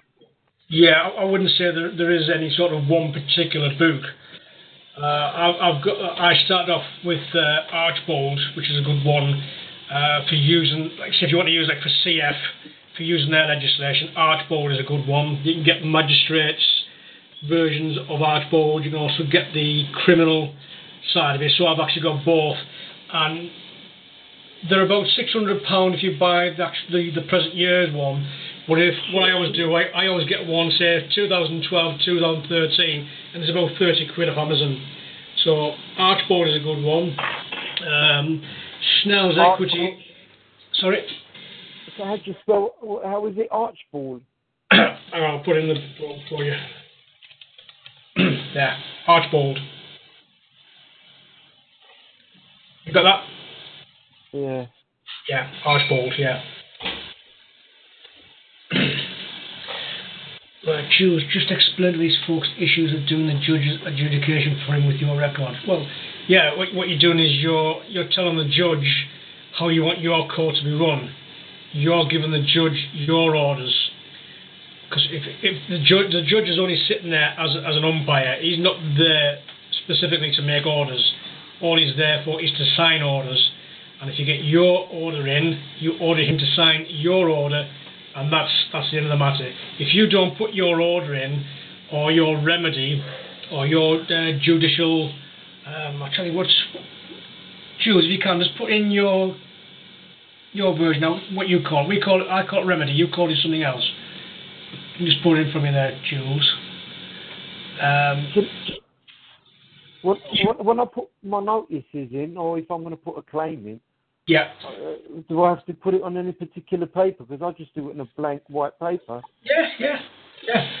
Lawful resolution. That's the one. When I look at causes or other people's, it looks a bit typed out nicely. Yeah. I mean, the way I set it out. I mean, the first page has big bold letters, file on demand. That's on the front page.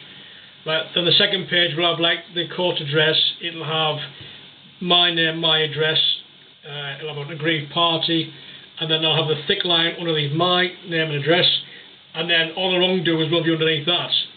Right, so the first two pages are basically file on demand, and the party's details and the court's or the arena's address. Right, and then obviously page 3 will be, I, Morris Barnett, claim that, and then underneath I put on a man trespassed on my property, breach of enclosure, signing date, that's your claim. So yeah, the first page always has on file on demand. So when they open it up, they know it goes straight to the judge. Okay. File on demand, it goes straight to the judge. Yes. First time I heard it, very useful. Yeah. Now this book, Archibald, that you're talking about, do you have a link to that book? Is that available on PDF? It's on. I'll get it on Amazon. Let's have a look. If I can find it on PDF, I'll put it into the study guide tab on Redress for Dummies. I recommend 3 books. The first one is UnKommon Law in the Early American Colonies, and that's on my study guide page at Redress for Dummies.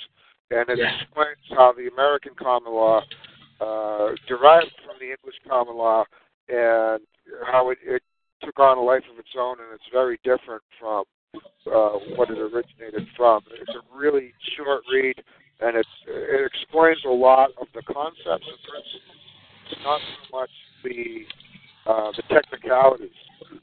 And Bastiat, Frederick Bastiat wrote a book called The Law, which was translated into a whole lot of languages from French, which explains, the basics of law.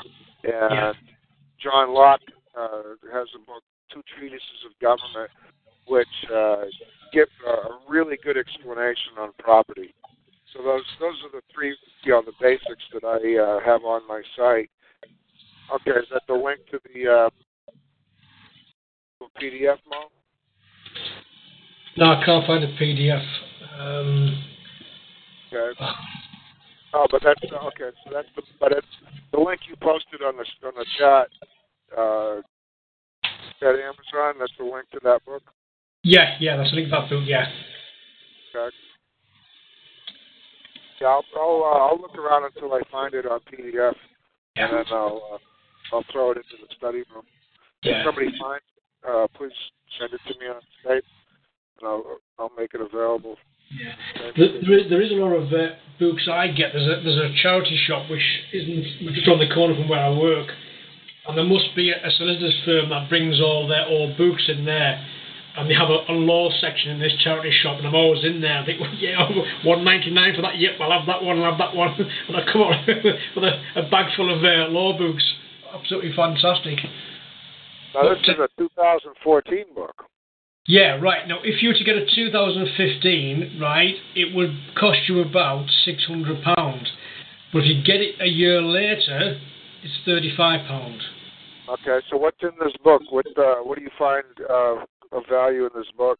Right, in this book, right, is all of their legislations and the case law. Okay. Right, so it's like the Jespers versus Belgium, the prosecution's duty to disclose the evidence. That's in there. You've got parts on the Fraud Act. You've got things on the Postal Service. There's all sorts of. It is a really thick book, and there's all sorts of rules. Well, their legislation, which you can use under CF. All right. Because Carl says if you use CF, it means even your legislation states this, but I'm not saying I'm part of your legislation. But your own legislation states this. So that's for you guys over there. This is yes. Yeah. All right. I'm not gonna put it on my study guide page, but I will put the link. Right. I'll put it under the tab where it says about Mo and Sherry. Yep. As something that people can look up, once they find it. Yeah. All right, the floor is up. Mo, how long did you want to stay on today? Well, I'm going to knock off in a bit because I'm up for work in the morning. So. Okay. If anybody's got a question for Mo, now's the time. If not, we're going to let Mo get on with his life. We'll do this again soon. Yeah, it'd be brilliant, that. Yeah. All right, I'm going to go ahead and kill the recording. Okay. Nice speaking to you guys. Nice speaking to you, Gus. Nice speaking to you, Mo. Thank you very much for hanging out. Not a problem. Appreciate it, Mo. I look forward to the next time. Right, no worries. Purchase new wiper blades from O'Reilly Auto Parts today and we'll install them for free. See better and drive safer with O'Reilly Auto Parts. O'Reilly